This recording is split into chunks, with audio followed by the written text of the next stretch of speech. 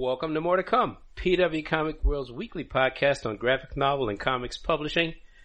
Recorded, amazingly enough, at the PW offices in New York City. I'm Calvin Reed, Senior News Editor of Publishers Weekly, editor of PW Comics World, and editor of The Fanatic, PW's twice-a-month comics and pop culture newsletter. Check us out online at publishersweekly.com/comics. And I'm Heidi McDonald. I'm the editor-in-chief of The Beat at comicsbeat.com. And you can find us on Twitter at PWComicsWorld.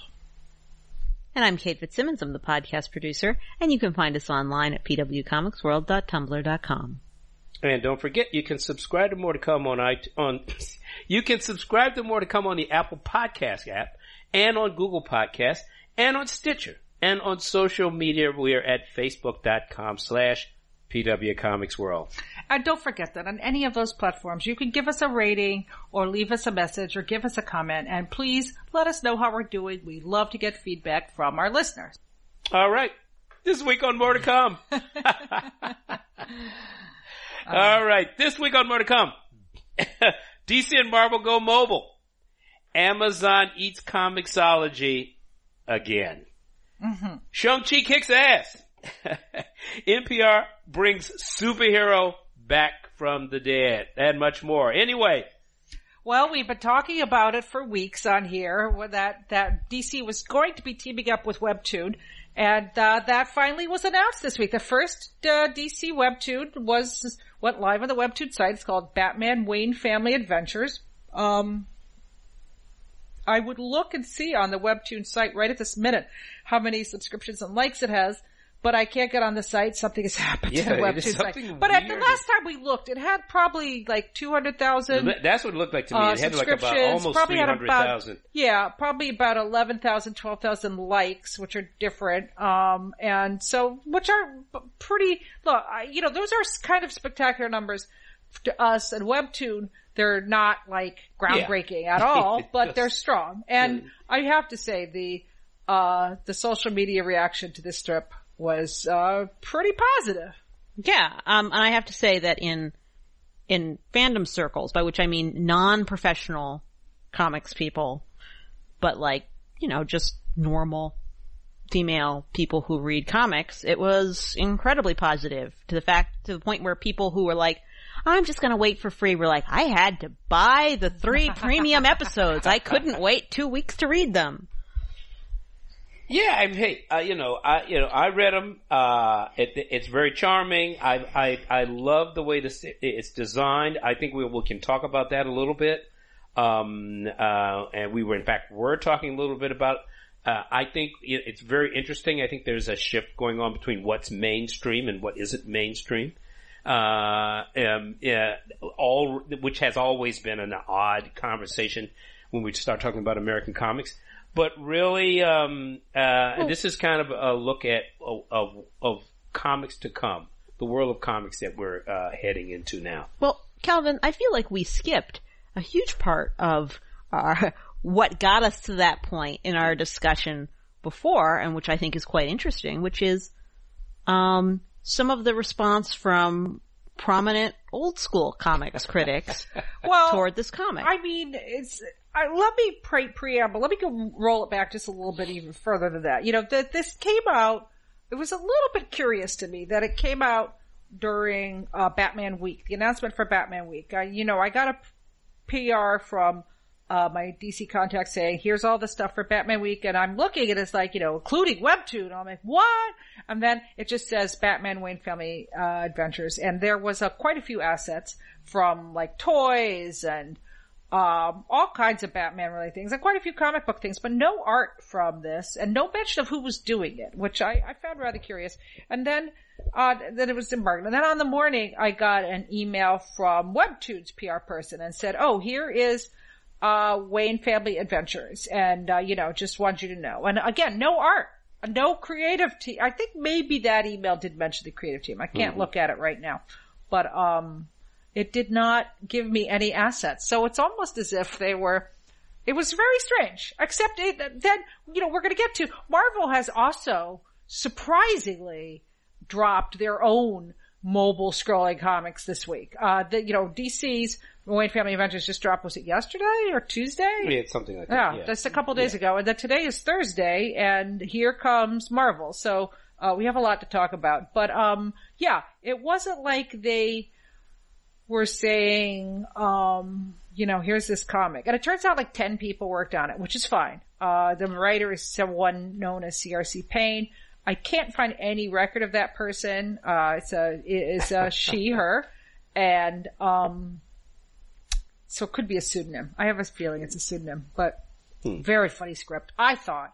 I thought it was great. I mean, I don't read DC Comics, and I sat down, and this comic strip had, every time they introduced a character, and there's a lot of them, they put a little caption that said who it was and what their characters was. Yeah, they had a little just character like they tree. do in manga and web comics, but not in superhero Well, comics. actually, that is not true. Oh. That is actually a tradition in some of the more traditional Marvel comics, where when they would bring a character in from a different title, then there would be a little box being like, The Punisher, as seen last in issue 420. Yeah, but Kate, he is that was like the 70s and 80s. They don't do that anymore. Yes, but what I'm saying is that it is hearkening back to an old comic tradition. Yeah, but it does not belong only to manga. What I recall seeing was a quick reference to a character family tree of the Wayne family in the early stages of episode 1. So which kind of gave you a look-see. But I mean, every time it said who it is. And of course, I do know, I'm not that much of a anti-superhero fan, that I don't know that there's Jason Todd, and there's and that's what they did. Dick Grayson, and there's all these other Robins, and Cassandra Cain, and Stephanie Brown, and there's Damian Wayne, and I know that there's a lot of people in the Wayne family. Yeah. And you know what? They're introduced quickly, briefly, they set it up, and then they get on with the story. And, I will say from my viewpoint, and I would love to hear it. I want to ask Calvin, then I want to hear from Kate, because I know this comic really landed for her. But, for me, reading it on the phone was seamless. There was frictionless. It was just, I sped right through all 3 episodes, and, I laughed a few times and really enjoyed it. And, I didn't pay for the next 3, but I might just read them. That's the first Batman comic I've read all the way through in years. And Calvin? Well, I didn't read it on my phone. Calvin, what did you think of it? Well, look, I thought it was incredibly charming. It made me want more. I mean, like I said, I don't necessarily read a lot of these comics through the apps. I often look at the app, take a quick look at it, and then I kind of look at it through the laptop on the website. And that's kind of what I did now. But I liked the story. I thought it was clever. I like how they, I don't read all of the newest superhero comics, but I try to dip in just to try to keep as best I can some notion of what the world looks like nowadays. So, I'm familiar with all the characters, and I like the way they very quickly brought you into the story, gave you a sense of their personality, and then got right back to it. So, I think it's obviously an auspicious beginning. I was wondering if they were gonna go on with this kind of, to me, manga-influenced style. If they did, I think it's a great idea. And I'm looking forward to seeing more of it in the future, yeah. And other DC characters. Yes, it's only the first. Because they're coming. Okay. So before I get into my reaction to it, which is overwhelmingly positive, I will say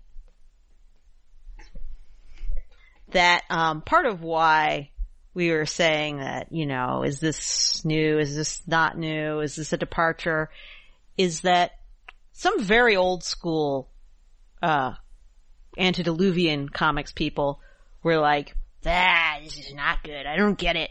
Which was very interesting, because I said to Calvin and Heidi, this is very mainstream. Yeah. Because to my eyes, it is. Right? And I'm not a kid. As you've heard many times before, dear listeners, a millennial. So I'm not the 13-year-old, and I'm not Calvin. That's okay. That's not a dig, Calvin. It's just that I'm not you. Look, we can't hide our age anymore, Calvin. Calvin's laughing, so but go on. Yeah. Well, that's not a dig, Calvin. That's all right. It's an age-related comic, but it's fine. Right. It's fine. Right. I don't dispute any of it. Yeah, I just am a different generation Exactly, than either. yeah. Right. Anyway, so, to me it looked very mainstream, and I'm somebody who has been reading DC Comics all along. Yeah, it doesn't look like DC Comics looked 20 years ago, but it does look like it's well within the range of normal superhero art today. I mean, it looked to me a lot like the Teen Titans cartoon. And when did that come out? It actually looks a little more like, looking way back to the late 90s, like the Tim Dini Batman cartoons. I mean, the Paul Dini, Tim. Paul Dini, Bruce yeah. Timm. Bruce Timm, yeah. But Well, I meant that. Tim Dini. Yeah, yes. that's what I meant. Tim Tim slash Dini. Well, slash you know Dini. what, I'll Yeah. go along with that too, because I think that- that's manga influence Well, too. I mean, yeah, I did say that Bruce Timm's designs That's it. for Batman the Animated Series are the most influential Yeah. designs in, the last 50 years of comics by that's far. a good point. I think that's a very good point. Yeah. And they definitely did influence a lot of Yeah. things. And, so yeah. But Yeah. I mean, to me it looked like a webcomic. And I mean, the fact that we're arguing over it is sort of weird because to me, webcomics have this hybrid style that brings together animation and manga and contemporary Big Two comics and European and everything. Well, okay, I'm gonna finish talking about this comic.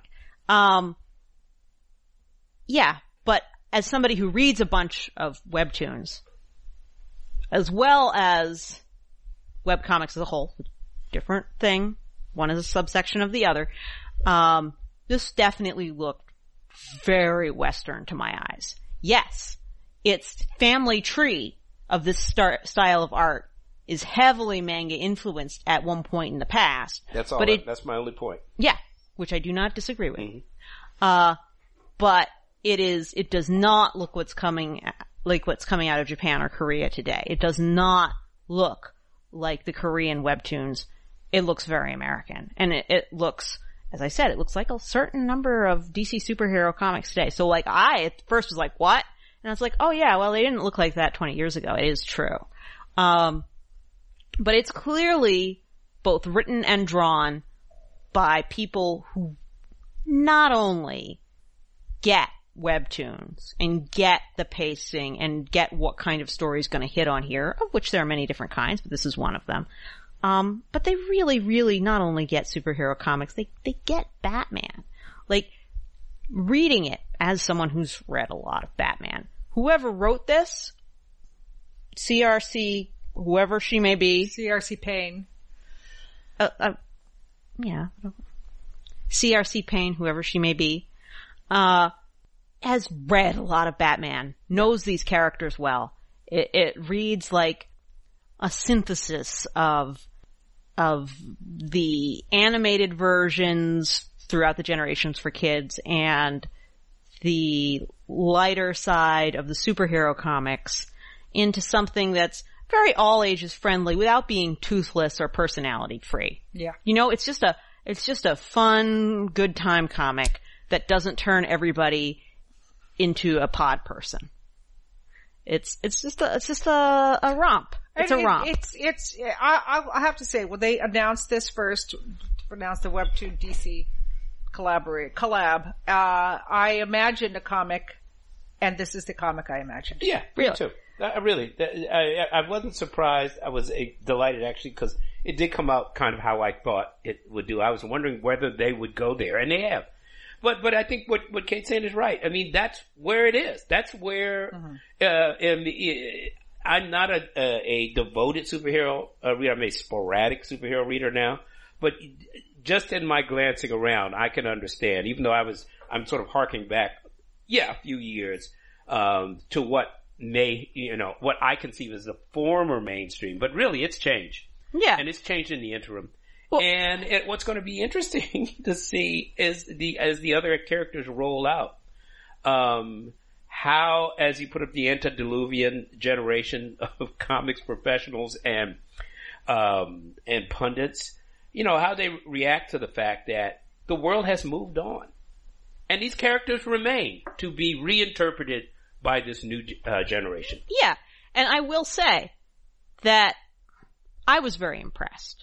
Because I have seen some very, I just read the Wikipedia, takes on superheroes for new media. You know, like, no offense to a lot of the YA about various different superhero characters or all ages reinterpretations, but a significant number of them read like a very good writer read a Wikipedia and then did their own thing.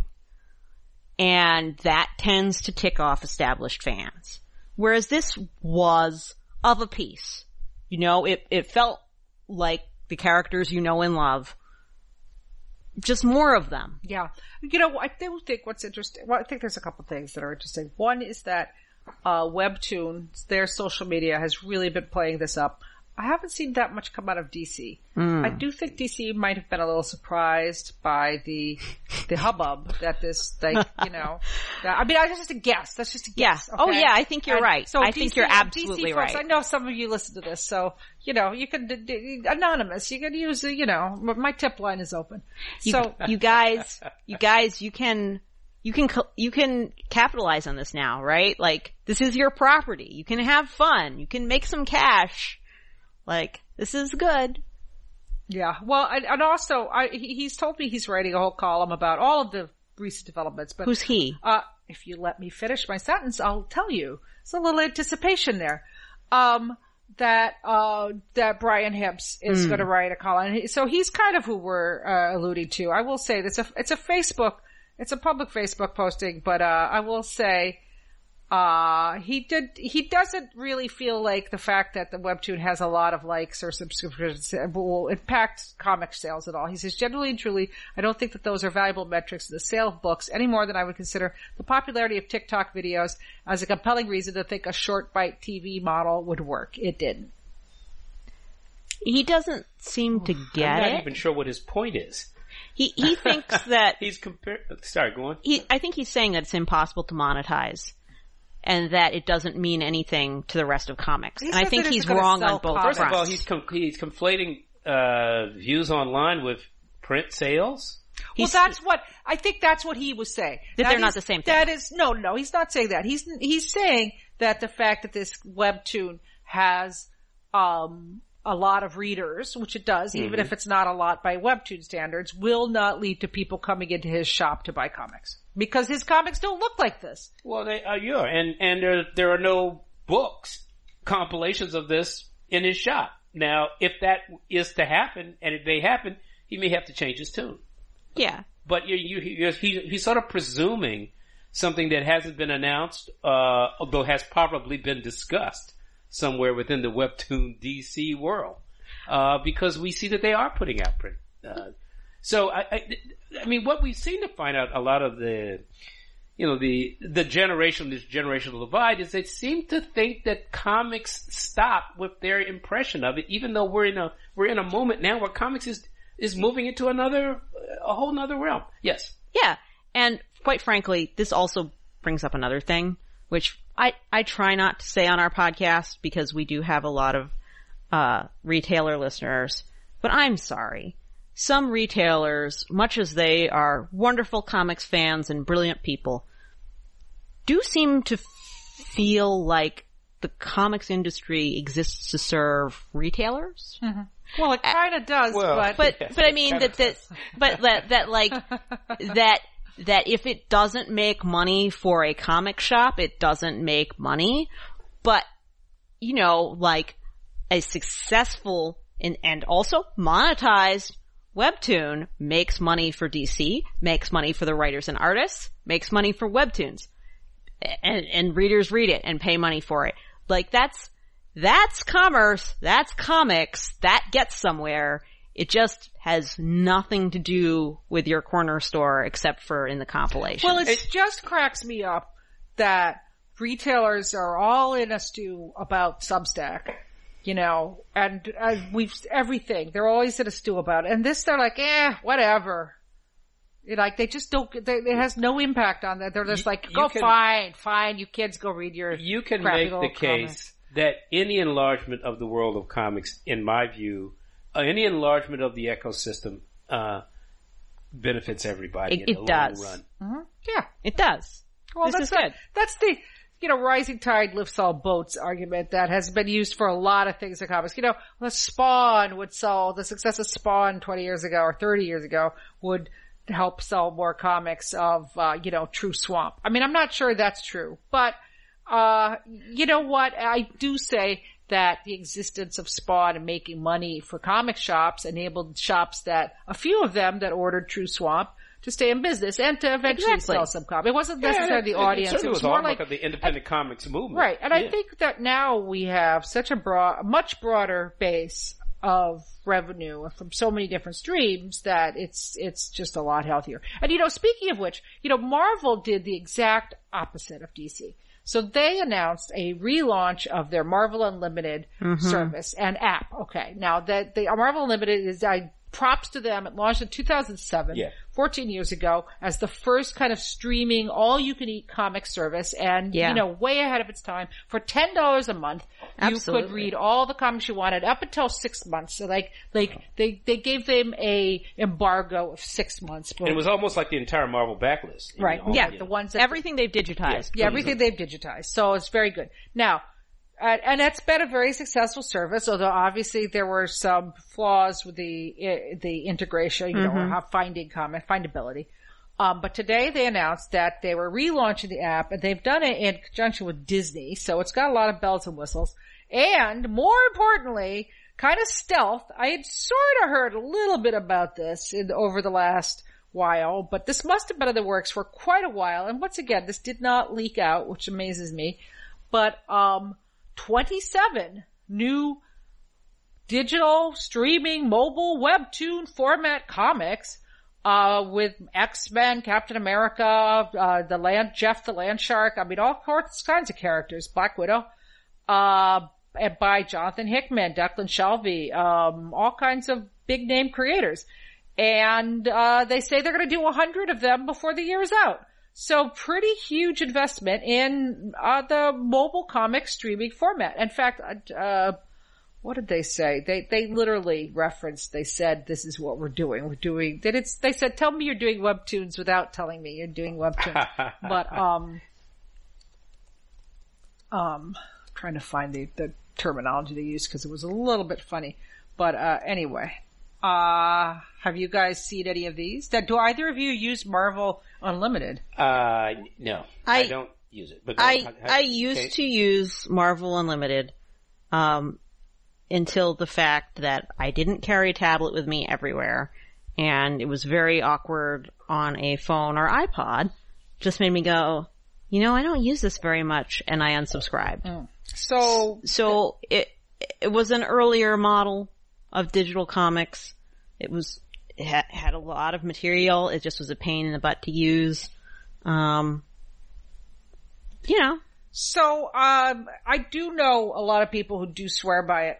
They've since lowered the embargo from 6 to 3 months, and I'm hearing with this new app, they might have made the window even shorter. But some of the people, Jonathan Hickman, Declan Shalvey, Scotty Young, Dax Gordine, Alyssa Wong, Nathan Stockman, Kelly Thompson, Jerry Duggan, Lucas Wernick, and Jeffo, with more to come. And so what's interesting to me about this is that you can't even look at it without giving them money. You could sign up for a free week, which I tried to do, and then iTunes charged me for $70, which I am going to get refunded. I'm going to poke around a little bit before I get a refund, because they said I get a free week, so right. I'm going to get my free week. But it's pretty paywalled. I mean, it's like you can't even, and they did not, aside from Jonathan Hickman and Declan Shalvey doing this X-Men Unlimited comic, they did not say at all, we're doing Jeff the Land Shark by Kelly Thompson. And they didn't list the teams for these titles or anything in any of the PR, and I can't find it. The only way I can find the teams for these comics is literally to have to pay $10 to, for this app. Because this is new for Marvel Unlimited, because they weren't doing new digital comics, or were they? They have been doing them on and off. And as I pointed out on Twitter, Marvel never lets a term go to waste. This is called Infinity Comics, but they've been doing Infinite Comics for years, and the Infinite Comics have changed quite a bit. At first, they were the AR comics. Remember? Like you would point your phone at them and a little guy. And if Kate's making a raspberry fart sound and thumbs down because nobody liked them. It was stupid. It was crappy. It was farty. And then they were like the kind of comics where you click and the balloon comes up and, not motion comics, but kind of thrill bit comics or, I think Alex DeCampi and, Christine Larson are credited with doing some of the first comics in this format. And, you know what? That didn't last either. It turns out the only storytelling trick you want for comics on a phone is vertical scrolling. Yeah. Yeah, it really makes sense. Now, like I said, I don't really read a lot of comics. I sort of check a few out and then, because the size of the comics do sort of get to me after a while. Right. But you know what? That's the world that we live in now. Yeah. And that's where comics are coming in there. And I do think also for me, it's a little easier reading on a tablet. Right. Right. Well, you could read them on the tablet, but you can't read them on your desktop. Mm-hmm. And what's interesting about these comics is I started to read the launch comic, which is by Hickman and Shelby. Jonathan Hickman is a big superstar who's leaving to do Substack comics. But, so obviously this has been in the works for quite a while. And I gotta be honest, and Jonathan or Declan, if you're listening, no offense to you. It's just, I read the first panel and I was immediately bored from the first panel and I could not read this comic. So, sign me up for Webtoon. And it's not because it was free or anything. It was just, it bored me. It just bored me. Is it a page format? I mean, it's a scrolling comic. It's just a scrolling. No, it's a scrolling. Okay. Yeah, it's a scrolling comic. Yeah. All right. Interesting. Yeah. Yeah. Yeah. Because obviously I haven't been able to see it. Well, I mean, I think Marvel is falling behind on the freemium model. Yes. Yes, but they want no part of it, apparently. Yeah, they want no part of freemium. But the funny thing is that like, as someone who has bought comics in stores and comics from Comixology and comics on Webtoon apps, like, if you are not careful and you do not do good math, you can definitely end up spending more on a freemium webcomic than you would on that same comic on the bookstore shelves. Well, I'm looking right now and I see some, it says a little blurb from Marvel Comics. Introducing Marvel's Infinity Comics, told in a visionary vertical format. Invented by somebody else other than us. Yeah, invented by, that's, perfected 10 years ago. Been, huge in Asia but for we're gonna jump on about it and not 20 mention any years. We're going to jump on it and 20 years later, and that makes us visionaries. I mean, no offense, guys, we're glad you're doing it, but like, visionary? Really? Yeah. Really? It's pretty, hardcore how Marvel really paywalled and gated this content. So it's really a different model. The different models to get people like me to shell out $10 a month to get this Marvel Unlimited app, and just the idea that there's some Marvel content that you might not have seen is enough to get people to pay $10. But we're going to talk a little bit later about Shang-Chi. Yeah. So I will say, Marvel, your brand is strong, so but I get why you're visionary. Yeah, their brand is strong, but their marketing savvy in this is shooting themselves in the foot. Yeah. You'd think that even if they wanted no dirty free content on the app itself, that they would be posting like pages or teaser issues other places online so that people would like get a taste and be like, oh, I like this one. Maybe I pay them money. Yeah, I mean, the mobile comics, model, which is to give you something free and then you can buy ahead if you really can't wait any longer, which very often happens. You've got a good story. Yeah. It just makes sense in the world we live in. Right. And then that's actually one of two models, neither of which is Marvel doing. Some of them make you pay for almost all of the episodes, but at least give you like 3 or 4 chapters free to try it out and see if you like it. Yeah, there is no lost leader here for this. As far as I could tell. I even asked them and said, is there any way to read these comics free? You know what? They didn't write me back. and just to return once again to this thing, the notion that comics that are different from the ones that you've kind of decided you like, that somehow or other, if they're not like that, there's something wrong with them. fellas, that's not going to fly. Well, these comics are just like Marvel comics. These are not. Yeah, no, these are Marvel's comics. From what I've seen of them, are 100%. Yeah, okay. Well, this is traditional and not, they went exact opposite way that DC is doing it. Mm-hmm. And it looks like very different purposes. They are not doing it to extend their brand because they don't need to. They have the strongest brand in the history of the universe. So. Well, if the Starbite who is, illustrating this comic is who Google is. The Batman comic. Yes, the Batman comic is, who Google is leading me to believe this person is. Mm-hmm. They are 21 years old. Prince Canary, really? Yeah. Oh, wow. Well, once again, that wouldn't surprise me either. Yeah, wouldn't surprise me. Yeah. Anyway. Yeah. Moving on. Well, speaking of digital comics. Oh, well, when you speak of digital comics, you think of Comixology. Yeah. Yes. And, Comixology, which is owned by Amazon. Mm-hmm. It is the digital comics marketplace of Amazon, Amazon.com, acquired in 2014. Well, they are moving to another level of integration. Yeah, thank you, because that's a polite way to put it. And I think anybody would have expected this to come. Whatever you think of it, it's happening. I think there's some awkward parts of it. Now look, I use Comixology. I buy comics on it. I read comics on it. For me, it's great when there's something I gotta see right away. Very often that's why I buy something through it. Or, I just want to see something and I don't want to wait. But I do think that they're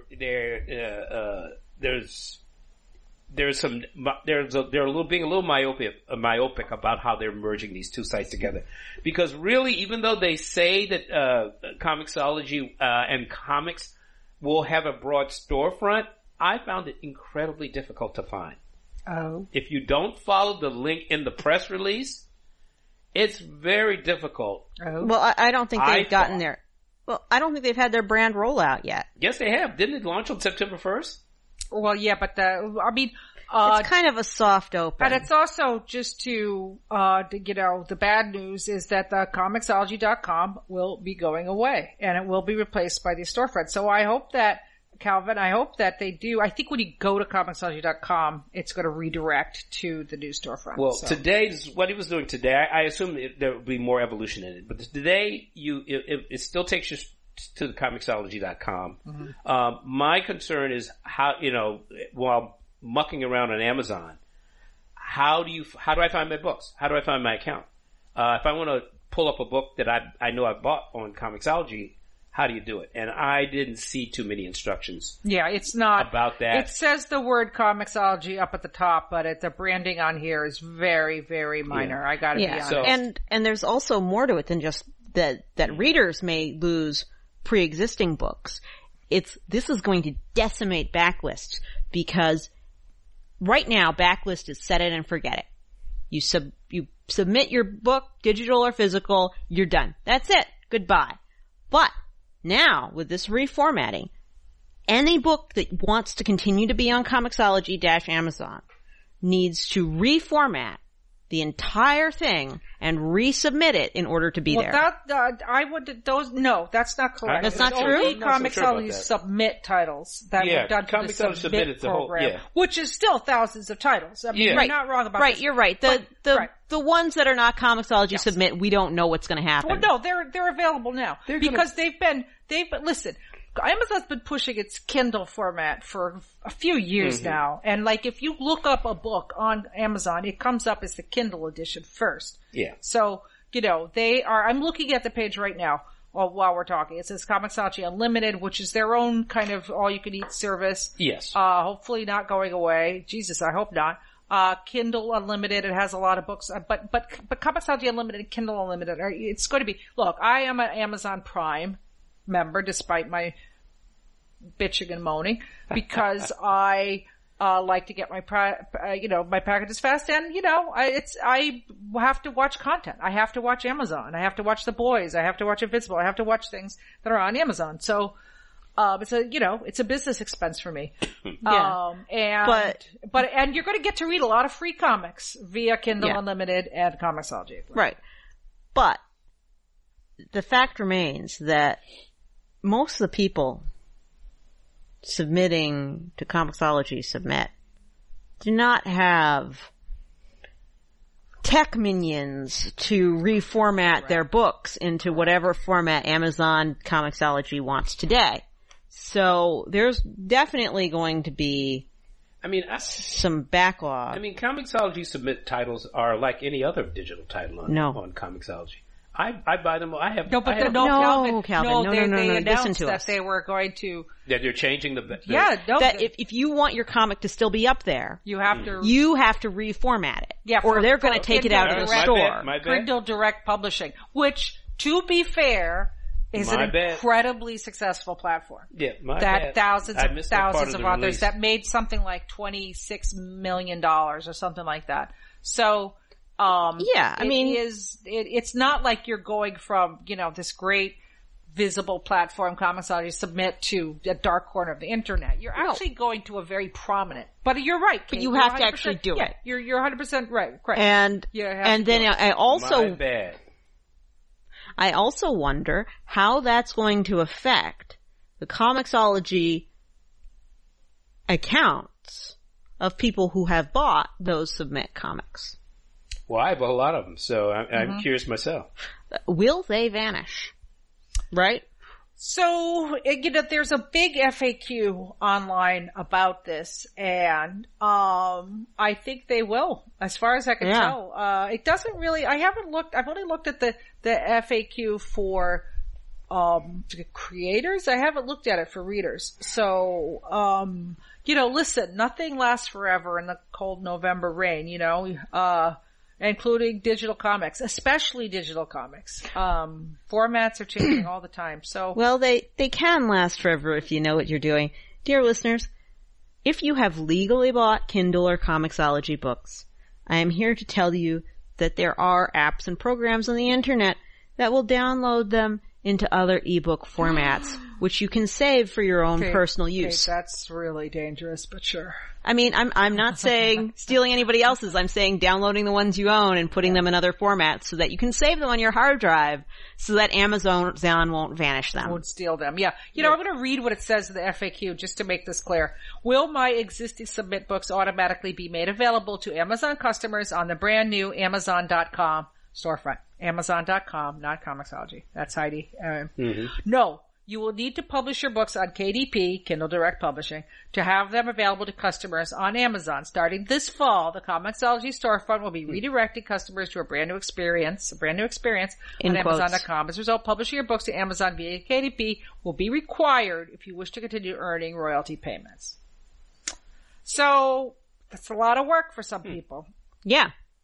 But Calvin, what do you know about KDP? I've never done the process myself, but it should be fairly easy. This is one of the most popular and well-used, processes in self-publishing.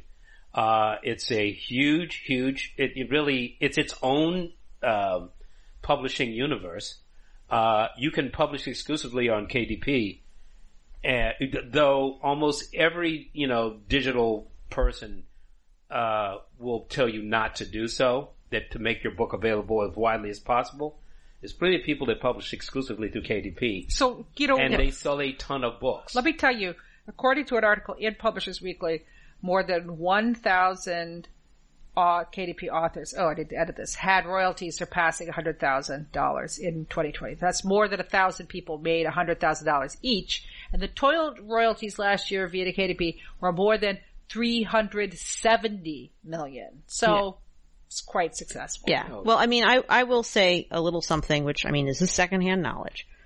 But, a friend of mine, friend of the show, Eve Taggart, puts self-published books out through KDP, and including one under her real name called Eat the Dead, which is a humorous, zombie story in which billionaires are delicious. Nice. And I've witnessed her spend hours as a normal person try to figure out how to format her books just right so that KDP is happy with them. So I think a lot of comics creators are going to have some blood, sweat, and tears reformatting, but it will probably be worth it in the end financially if they do it.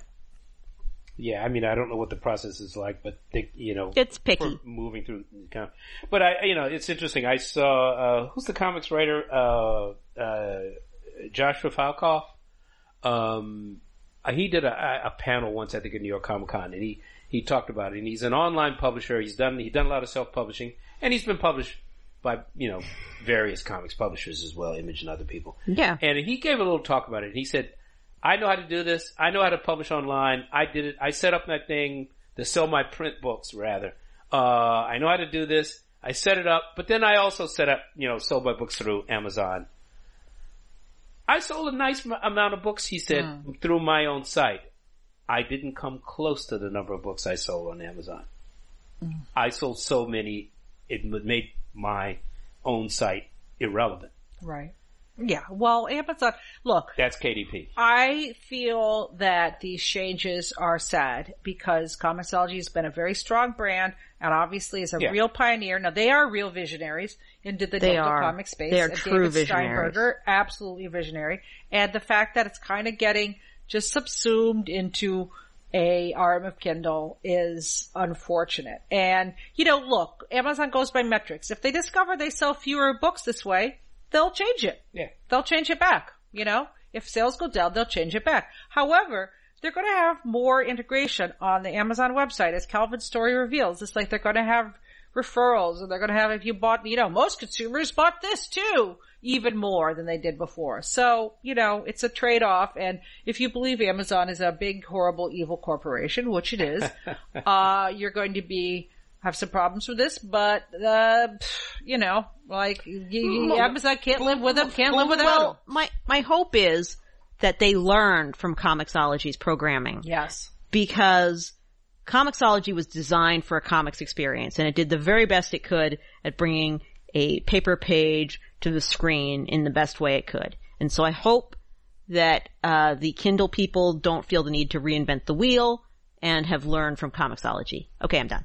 And I've just been fooling around on the Amazon search engine now. And if you search for Comixology or Kindle Comics, you will eventually get a link to Comics homepage, and that will send you to a very well illustrated page of Comixology Digital Comics.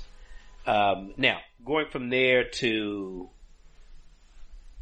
finding your stuff is another issue. Yeah. Well, you should in theory be able to find it all on your Kindle or your Kindle app. You're going to need a new app and not the comic. But, they did also revamp the Comixology app. Again, people are on their phones all the time. So they made they're making these things very, very phone friendly. So the Comixology app will be standalone and you will be able to look at your purchases. So it will continue to exist. Kind of, I guess, as a sort of a Kindle app just for comics. Yeah. So. Yeah, I mean, once again, I tend to actually access Comixology generally through a laptop. Well, I'll tell you, all of us press types were very sad because Comixology is it's purpose built for comics. And when you go on there and you click on a comic, it shows you who it was written by, the art by, cover by, the genre, everything for, all the demographic, which to be fair, Amazon has too. And if you needed the cover, this is where almost everybody I know, Comixology was the go-to. And the interiors. You could also get snag a page if you needed the art. Well, I mean, so in the that very will not old exist on Amazon. And you can buy and read instantly. Yeah. Yeah, and actually that was the first thing Comixology brought before they even had any digital comics. Yeah. Its original form was that it would tell you all that information about upcoming comics. Yeah. Yeah. Well, hopefully the app will remain useful. But, more changes. More changes. Well, just a very quick note about some of the other things that we've been talking about. THR, had a big article about the Substack move, and it had some little bit of gossip in there. The Hollywood Reporter. Yeah, the Hollywood Reporter. I'm sorry, what did I say? THR. Which is, which is the Hollywood Reporter. But it is, but I'm just saying for our listeners. Yes, in case you don't know. Okay. I was wondering what I said there. Playboy had a really isn't so inside baseball. Yes, that's true. That's true. the Hollywood Reporter had an article, and it suggested that, I'm trying to find the spicy part here. It suggested that James Tynion, sources tell the Hollywood Reporter that Tynion nabbed about $500,000 for an upfront fee, with importantly Substack making no claim to the intellectual property.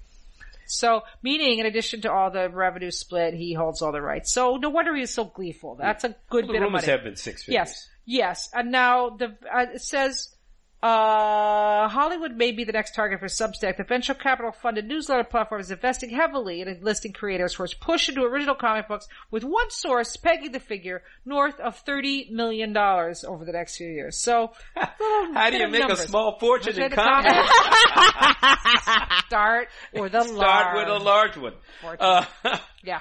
Well, and I think you mentioned, I think one of the other things going around is everyone wants to see these comics, and everyone wants to know how will we access them? And they them? mentioned on their blog, on the JPEGs in an email? I hope not. Substack blog that they would be using Panels, which is an app that is available on iOS, for reading comics. In fact, if you got your comics sometimes from sources that were a little gray, I think you could read it through Panels. I think I used to have that app years ago when there was a whole bunch of apps proliferating for manga and other things, usually pirated.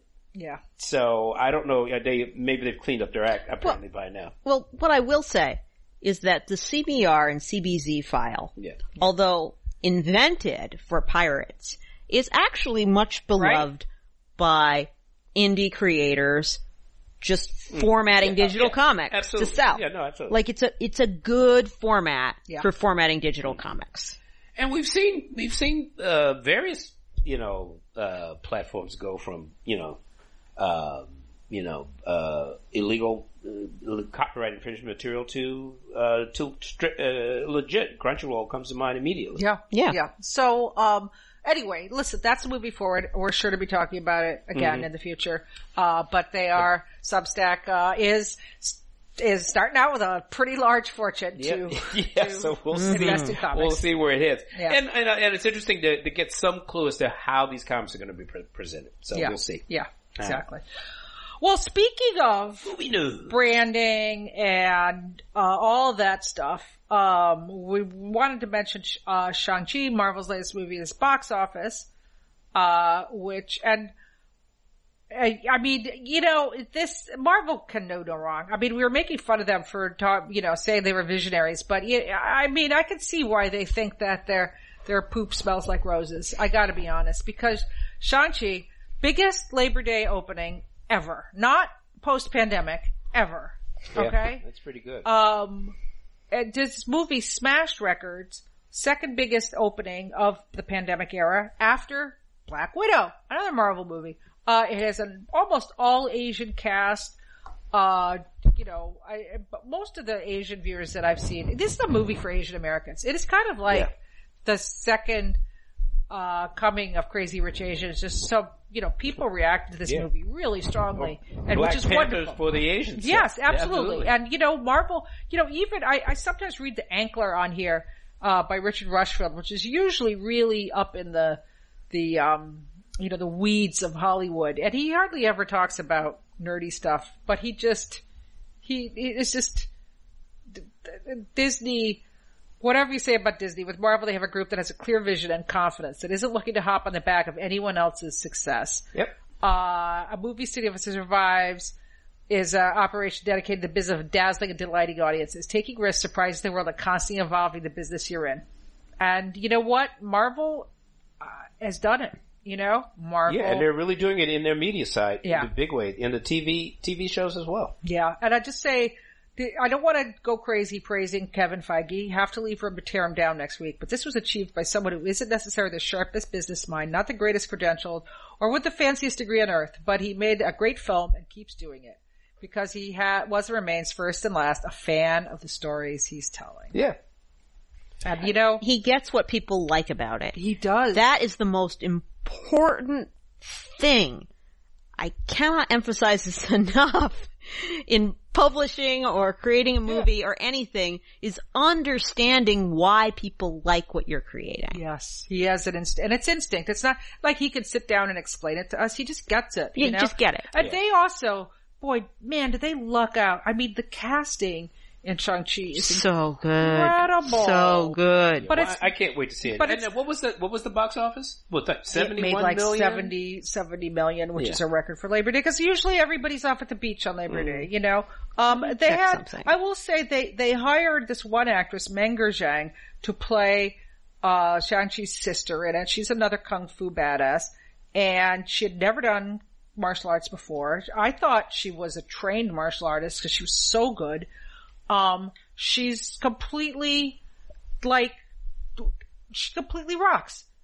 She never made a movie before. This is her first movie. She's got almost a complete unknown. She's just done some stage work, and she had a background in dance, and she nails it. It's just, they can't go wrong. They just can't go wrong. And I had some issues with Shang-Chi just because I'm a big Master Kung Fu fangirl. I know it's a horribly racist colonialist book, but the good parts of it I really loved as I was growing up. But you know what? I'm the kind of person, this movie has almost nothing to do with that. And I'm not the kind of person who shits on everyone, pardon me, beep beep.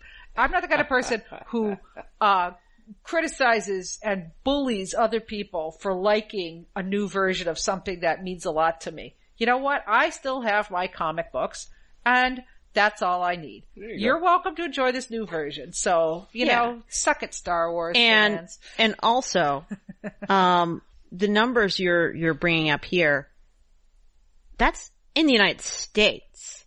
Yes. Worldwide, it made more money than that. Yeah.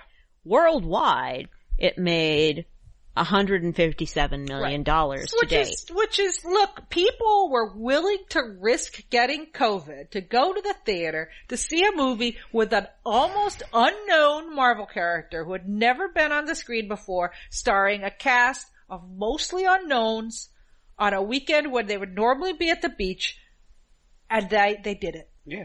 And they gave it it's like 96 on Rotten Tomatoes. Yeah. The power of the Marvel brand. It's phenomenal. Anticipation. It's phenomenal. So you guys, we alluded to this last week, or last time we were together, but we should do a media show, right? Mm-hmm. Where we look back at some of the shows that we've watched. Yeah. We need to do that. Yes. We do. And we will. All right. Speaking of media, how about the old media, the radio media, upgraded to podcast media? Huh? Yeah. This NPR show, what's the name of it again? Planet Money. Planet Money, but didn't this particular episode have its own name? It's they had a series on Planet Money called, what was it? Let's see, the exact name is Planet Money Buys a Superhero. Okay. And so it has finally come to fruition. So Planet Money, this NPR show and podcast as well, likes to do real life experiments to try to illustrate the way different businesses work. Like one time they tried to sell Christmas trees in order to explain to listeners how the selling of Christmas trees works, for example. And they have a famous show about making a t-shirt also. Right. So in order to look into the whole business of superheroes, not just the making of the comics, though that too, but also the merchandising, and also, how these vintage characters get brought back by one comic book company or another. They have a multi-part series in which their hosts ask various comic experts for help and advice on how they can find a public domain superhero, how they can revitalize it to sell to a modern audience, and then how they can turn around and sell that to merchandisers. And along the way, they decided, well, obviously they had to as well create a comic about this character, but they'd get professionals to do it. So they got Alex Segura and Jamal Igle to create the Microface comic. Now, it was originally a pre-existing, like, very, very incredibly minor, no one's ever heard of him, superhero from the 30s who wore a big mask that was also a microphone.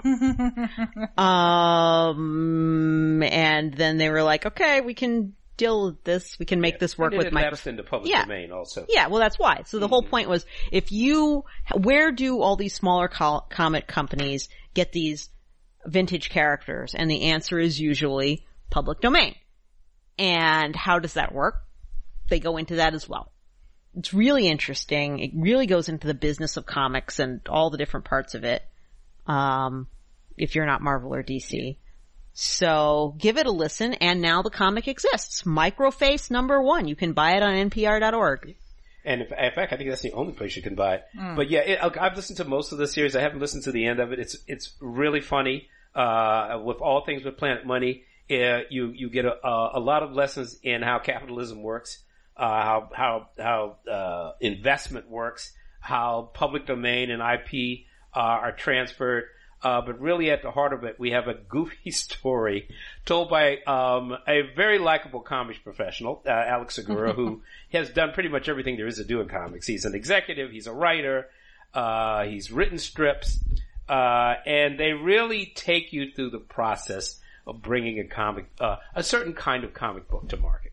And it's really and also licensing it. And licensing it. Because even as somebody who knew about the rest of this, right? Like, I have been involved in comics journalism tangentially for a while, so that part wasn't a mystery to me. But the how does this stuff get merchandised part really was quite eye-opening and interesting to me. And also the hazards of merchandising anything public domain. Yes, there's some interesting encounters they have in here with some people. It's worthwhile. And in addition to Jamal Igle, who I guess did the final project, I mean Jerry Ordway was he one did of the cover consultants on designing the character. Yeah, he did. He helped with design. And he did the cover art. So it's really a delight in a lot of ways, and like any podcast on NPR. It's extremely well done, and it hits you. You learn something while you're laughing as well. So check it out. Tune in next week. All right. And on that note, do we have any time left? We probably don't. We really are very short on time. Right. I think it's time to wrap this up. I think so. Yeah. Well, anyway, listen, you guys, have you seen Loki? I've seen everything but I think the last 2 episodes of Loki. How would you not watch the last 2? How would you watch the first 4 and not see the last 2? Well, life, intrudes. How about you? Have you seen Loki? But I'm going to watch the rest of it, but I just haven't.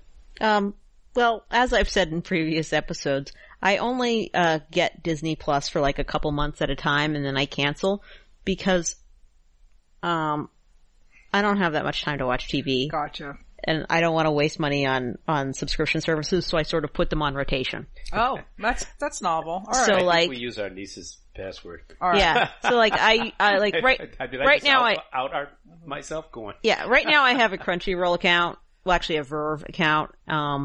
So when I unsubscribe from that because I've finished watching Thunderbolt Fantasy, then I will probably get Disney Plus again. All right. Well, I am going to finish out Loki. Well, we'll work on it. We'll work like. on this. We'll work on our future media show. So. And let this be a plug to you listeners. Thunderbolt Fantasy, it's awesome. Watch it. There you go. All right. Well, I suspect there'll be more to come.